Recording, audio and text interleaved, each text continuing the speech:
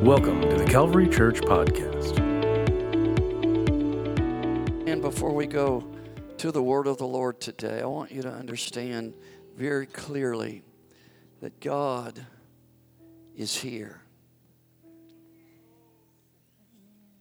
I don't know exactly everything that God wants to do. In fact, when you talk about specifics, there's very little that I know today about exactly what God has in mind regarding His plan for what happens in this service today. I know that it's good. I know that God never does anything to harm us or that would be detrimental for us in any way. I know that He never does anything for us negative, at least when the long-term consequences are considered. God always does all things for our good, His Word says. If you came to this service today needing something, you're in the right place. God is here, and He is the need meter. He knows every need. He knows how to take care of the problem, no matter how large or small it may be. And what's more than having the ability and whatever it takes to do what is necessary to meet the problem, He has the want to. God has the desire.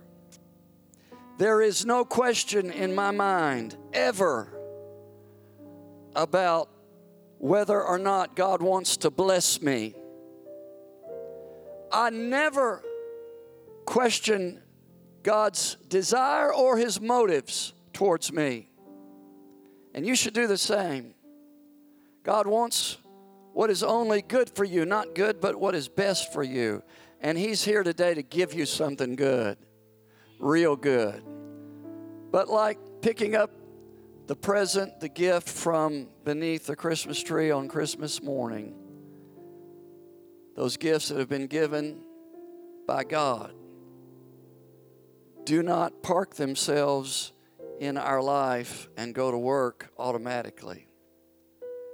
We have to want them.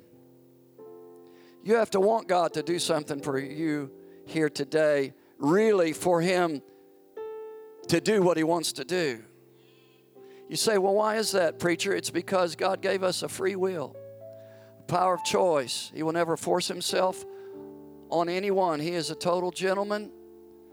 He has so much for us, but we have to have the want to.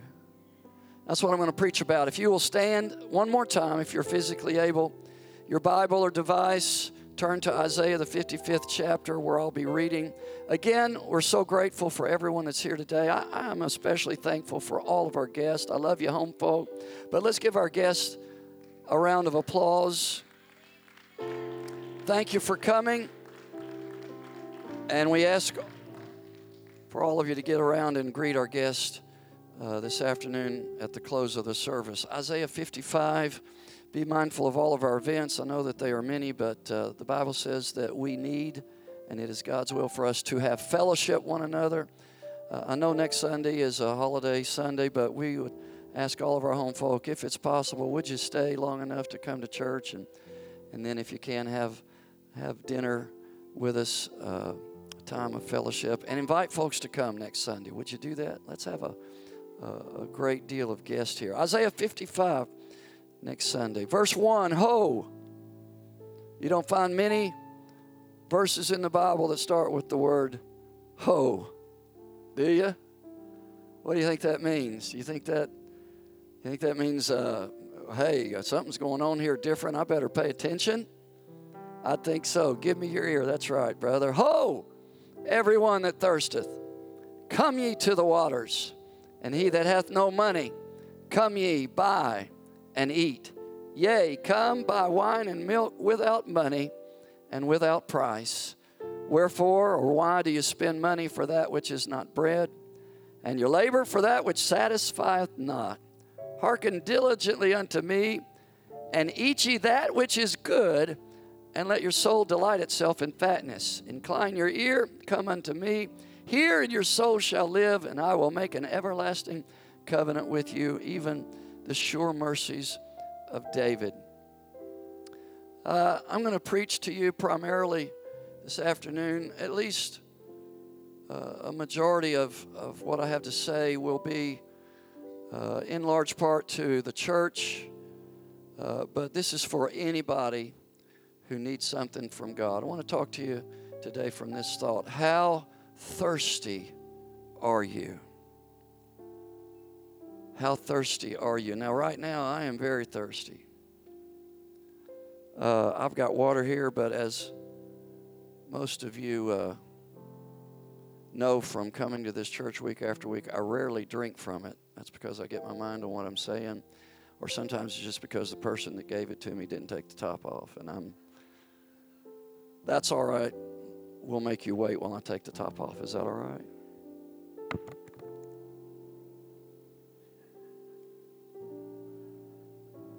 Where are you going, Brother Jeff? Brother Hicks is out today. He always takes the top off for me. Now I'm going to have to do something for Brother Jeff because I embarrassed him. So something good will be coming your way. I don't need one. Would you wait one more second while I take a drink?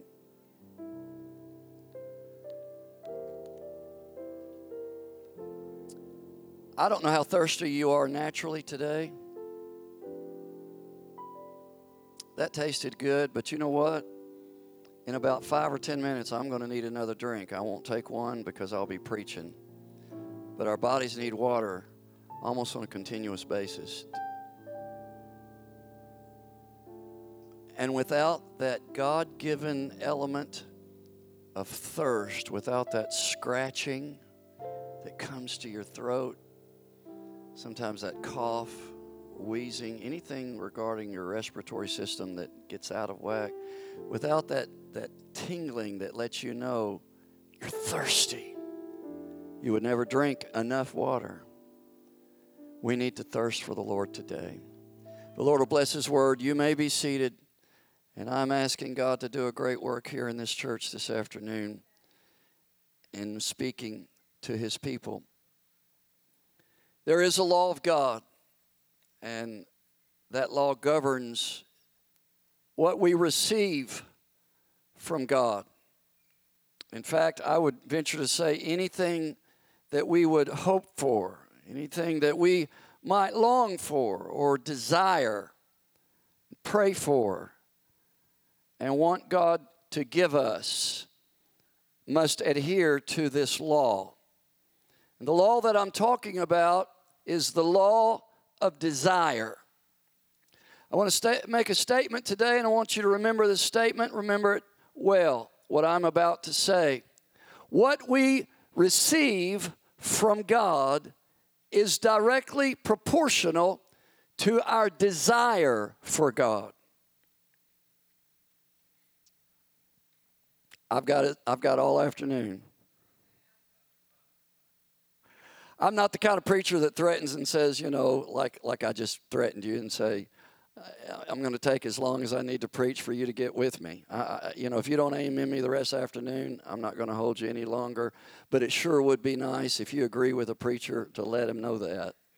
And that's not for me, you think it is, but really it's for you. I'm going to say that again. And I don't want you to say amen unless you get it, unless you believe it. What we receive from God is directly proportional, is directly tied to our desire for God. What that means is the more that we desire of God, the more that we want for God to be active in our lives, the more that we want what God has for us, the more He is able to give to us. And that's true in every area of our lives. It's true when we first start out walking with God, in our salvation experience at the very beginning of our walk with Him. It's true as we go through the process over time of living our lives for and with the Lord. And it's true in the pouring out by God of certain things. I'm thinking of revival and salvation and the blessings and miracles of God upon a city or upon a church or upon a family or even an individual's life. God will not, God cannot, it is impossible for God to pour out His blessings upon someone who does not want it. Notice I said pour. Now, God will come into your life and give you a taste of Himself. If you're a child of God, from time to time, depending on your relationship with Him, there are times when God has done things for me that I really didn't ask for, didn't think about, maybe didn't want. He just does it out of the goodness of His heart and His love for His people. But by and large, when God gets to the place where He wants to pour out, when He wants the avalanche of the blessing to flow, when He wants an abundance of what He wants to do in your life or in your family or in a church, when He wants that to take place, He will not do it without your cooperation. He will not pour Himself out on anyone, I believe, who does not only ask for it, but who wants it and wants it desperately. Hallelujah. You have got to be thirsty for it to receive the great blessings of God. Jesus walked into His hometown one day, city of Nazareth, to people who lived there, began to intermingle with them and to interact with them. And He ended up having a discussion with them, and I would imagine somewhere near the close of His stay in that town, He announced to all who would listen there, it was obviously a public meeting in a public place, He said to them in Luke 4:23, "You will surely say unto me this proverb, Physician, heal thyself. Whatsoever we have heard done in Capernaum, do also here in thy country." He said, "Verily I say unto you, no prophet is accepted in his own country. But I tell you of a truth, many widows were in Israel in the days of Elijah, when the heaven was shut up 3 years and 6 months, when great famine was throughout all the land. But unto none of them was Elijah sent, save unto Sarepta, a city of Sidon, unto a woman that was a widow." Then he tells another truth from Israel's history. Many lepers were in Israel in the time of Elisha the prophet, and none of them was cleansed or healed, saving Naaman the Syrian. And these folks got mad at Him. They got mad at Jesus. Why, you ask? Because they knew exactly what He was saying to them. He was saying to them, you don't want me bad enough. He mentioned the two references from the Old Testament. He said, in the land of Israel, during the days of Elijah the prophet, because of the backslidden wicked king Ahab, God had sent a famine to the land at the prayer of the prophet, the man of God, Elijah. And it didn't rain for 3.5 years. And during that time, Elijah was sent to one widow, and only one widow. Why just one? Why did God not send Elijah going around from house to house and feed all the widows who were starving? Because they didn't want that bad enough. He said there were a lot of lepers in Israel who needed healing during the days of Elisha, but they didn't get healed. Only one person got healed, and he wasn't even a Jew. It was Naaman, and he got healed because he wanted it. Nobody else wanted it bad enough. For whatever you may be seeking God or needing from God, whether it's receiving the Holy Ghost for the very first time in your life, or having revival in your life, in your home, in your family, or in your church, it's not coming until we want it bad enough, until our desire to have it matches God's desire to give it, and we're willing at that point to pay the price for it. How thirsty are you today for the things of God? How thirsty are you for your prayers to be answered? God knows. God knows how thirsty you are. He knows what your level of desire is for whatever it may be. I've had a conversation or two with the Lord from time to time. And there are times when we just sit down and talk like father and son. Sometimes during those talks, he acts like my father used to when he would want to discipline me, and I usually needed it, and sometimes I need it now. Sometimes we sit down and we talk like best friends, whatever the circumstance may be. I want to say to you today, if God were to sit me down this afternoon and say, son, you tell me, why do you think there is less conviction of my spirit in the church services that you're a part of and that the apostolic movement consists of in this country and around the world today? Why do you think that it's not like it used to be, where sinners would come into the service and would literally flood the altars, where people would even sometimes run to the altar, maybe even before the preacher was through preaching the message, because conviction was so strong, crying out to God? Why don't you think with me right now, when was the last time we had somebody come through those doors or get up from a seat and come running to the altar, visibly or audibly crying out to God? I am telling you today, God has not changed. We have. I want somebody to get this today. Maybe not everybody will, but I pray, God, that everyone can and will, to realize and admit to yourself this fact of whether it's this church or whatever church you belong to today, or even your own individual life. We're just not as thirsty for God as we used to be. How do you know that, preacher? Because God always comes and responds to thirst. He always responds to desire. And the greater the desire, the greater the response of God. There are reasons for it. I know that. The society that we live in shackles us. The materialistic world that we are a part of has its hold on us.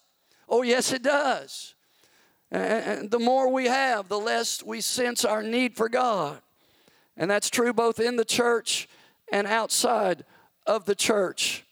But this afternoon, I want to recall for you a remembrance of a conversation I had with a friend, Brother Gary Keller, a preacher in the apostolic movement.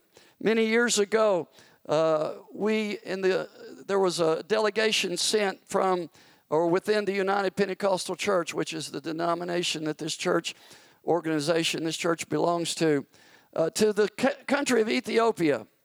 And year after year, for several years in a row, Brother Billy Cole, great preacher of the gospel, would lead a group of ministers to get on an airplane, 10, 12, 15, 20 preachers, apostolic preachers, and they would fly to the nation of Ethiopia, where they would hold a 3-day revival. Brother Cole would be in charge, and he would preach, and he would designate. They would have services all day long and into the night, and he would designate which of the ministers would preach each service. And Brother Keller told me about Brother Tekla Marian, the national leader there in Ethiopia, and how he would spend time during the service on the ground with his head in the floor in prayer.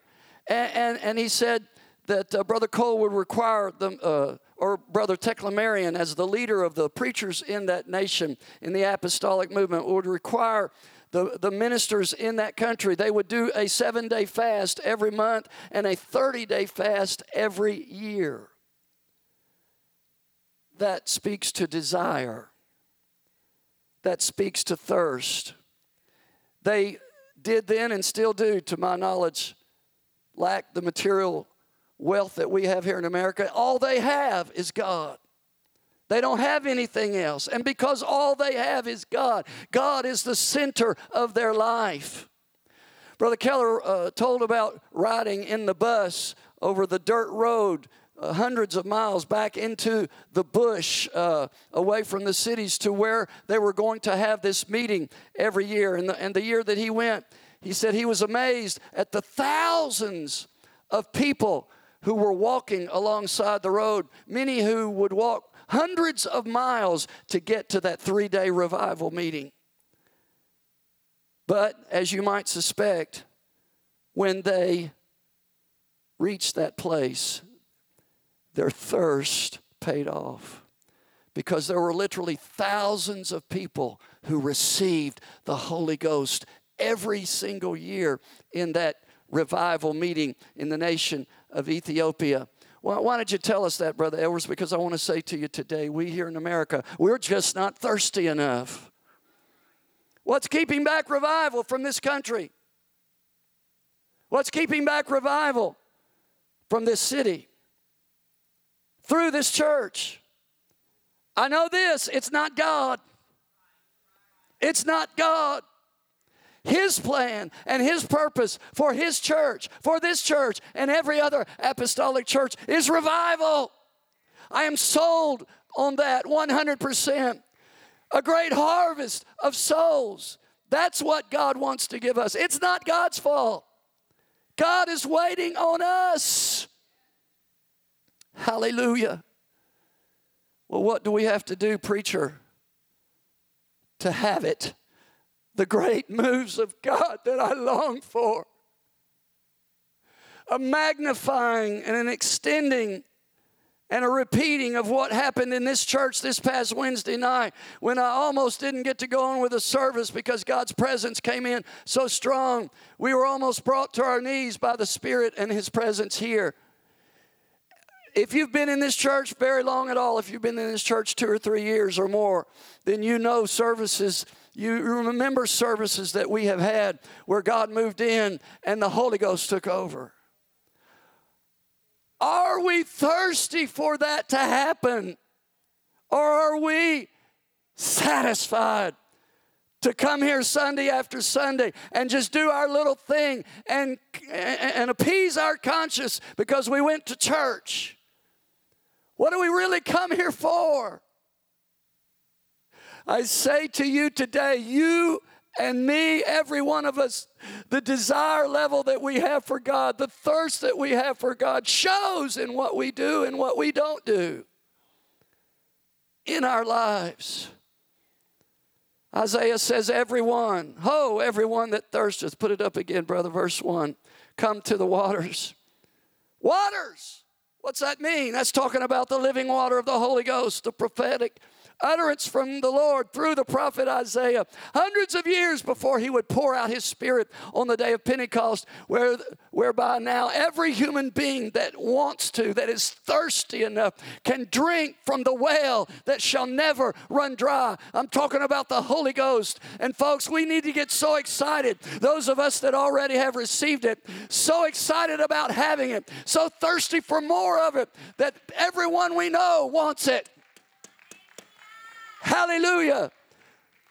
Does your coworker or neighbor look at you and see something enough different about you that says, they've got something I want? How thirsty are you today? The first thing you must have in order to make the power of God yours is a thirst for it. You must literally crave the manifestation of the power of God in your life. Then you must come to the waters and buy these waters, the Spirit of God, the Holy Ghost, again comes because and only because you want it. You're thirsty for it. Jesus said, if any man thirst, out of his belly or innermost being shall flow these rivers of living water. And if anybody's thirsty, let him come to me and drink, and I'll fill him with it. Praise God. We need to be thirsty for God in our life so that we come to the waters and we buy. What do you mean buy? I thought the Holy Ghost is a gift. It is. But you have to receive it. You have to buy it. It's very significant here. Isaiah uses this word buy. It did not say, the Lord did not tell us, come to the waters and pick or choose. He said, buy. There's a principle here we've got to understand. When you buy something, there is an exchange. You have to give up something in order to receive. You have to give it. You have to buy the power of God. No one can buy the anointing for you with money. You leave your checkbook at home when it comes to receiving the blessing of God. When you ask Him to fill you with His presence and with His Spirit. But in order to quench the thirst of your soul that only God can quench with His living water, you must be willing to give up everything. Oh, church, just like when you received the Holy Ghost the first time, you had to be willing. You had to say, God, whatever you want, I'll give it up. Whatever you want me to be, wherever you want me to go, I am yours. This isn't just a Christmas gift situation that I can take and then go put in a back room somewhere and not use. This is my eternal life. When you're talking about receiving the Holy Ghost, it's still the same today, church. We've got to want God more than we've ever wanted Him before. You ought to want God more. You ought to be thirstier for God today than you were the day you got the Holy Ghost. You ought to want more of God in your life flowing through you than you ever had before. We ought to desire this church to be the beacon of hope and salvation by God filling us and flowing through us more than we ever have before. We got to be like David, who said, oh God, Psalm 63, you're my God. So early, I'm going to seek you. My soul is going to thirst for you. My flesh is going to long for you in a dry and a thirsty land where no water is. He said, I'm going to be like a man in the desert, dying of thirst, crawling on the ground, looking for the precious drop of water to sustain my life. We need to be like that spiritually, church.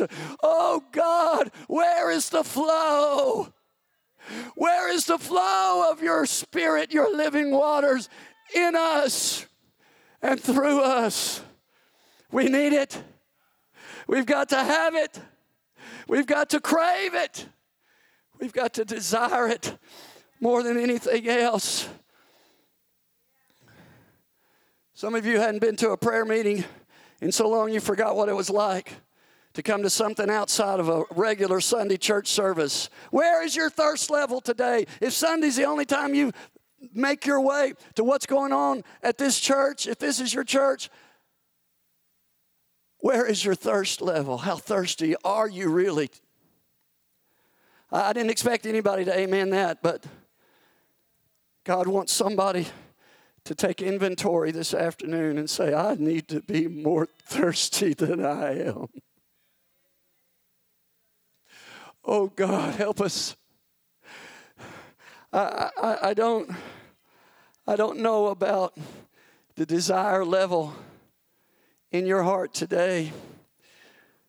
I'm not sure where you are in your thirstiness for God, for you. As pastor, I pray much and think much and quite frankly experience much angst about what God is able to do through this church that He so graciously allows me to pastor. And I want more than we've ever had before. I want to see more souls come to God than I've ever seen before. When we get thirsty enough, here's what I know. It will be evidenced. It will be visible. This church, I will know, and everybody will know, is thirsty like it ought to be thirsty for the flow of God's Spirit through it. When we manifest that thirst and that desire by going to God and crying out for it. God, give it to me. I want it. I want the Holy Ghost to overflow my life, my vessel, more than ever before. I want your Spirit to fill my home and get a hold of every one of my family members like you never have before. I want your Spirit to flow greater, stronger, with more signs and wonders and miracles and healings and people receiving you and your Spirit being baptized in your name in this church more than ever before. When you start thinking like that, you'll know you're thirsty. I'll know you're thirsty. And what's most important, God will know that you're thirsty. Let's stand together. I've got more notes to preach, but the Lord wants me to stop right now. Every head bowed and every eye closed. I understand that there's nothing I can say or do to change a single person one bit. But I'm going to pray a dangerous prayer right now with God's permission. And that is, God, make us thirsty. Make us thirsty for you. Make us so thirsty, God, that we didn't even know we could be that thirsty for you. Make us want you so much that we had no clue that a human being could want you that much. That's how thirsty I'm asking you, God, to make me, to make the people of this church, to make the people of this city, those who don't know you, the people of Jefferson County and all over this region, God, of Southern Illinois.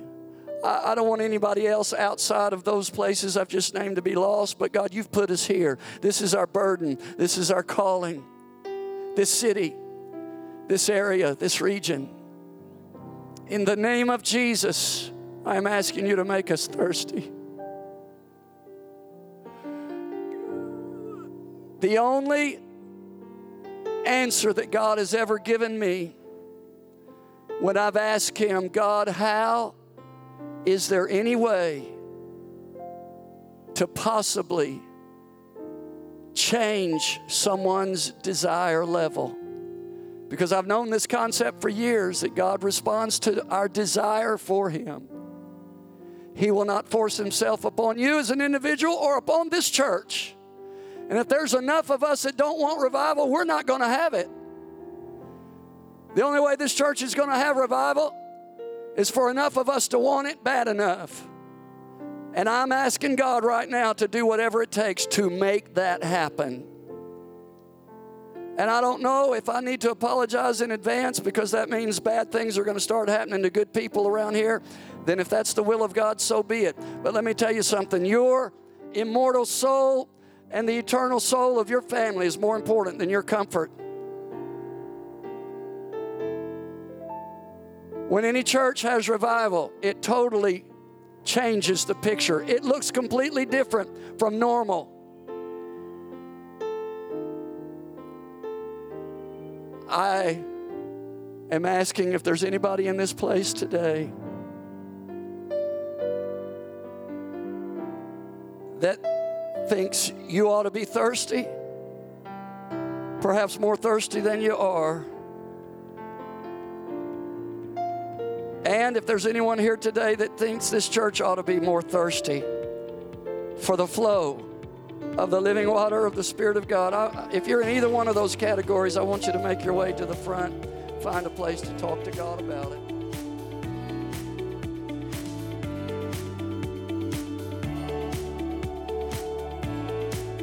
Thank you for listening to the Calvary Church Podcast.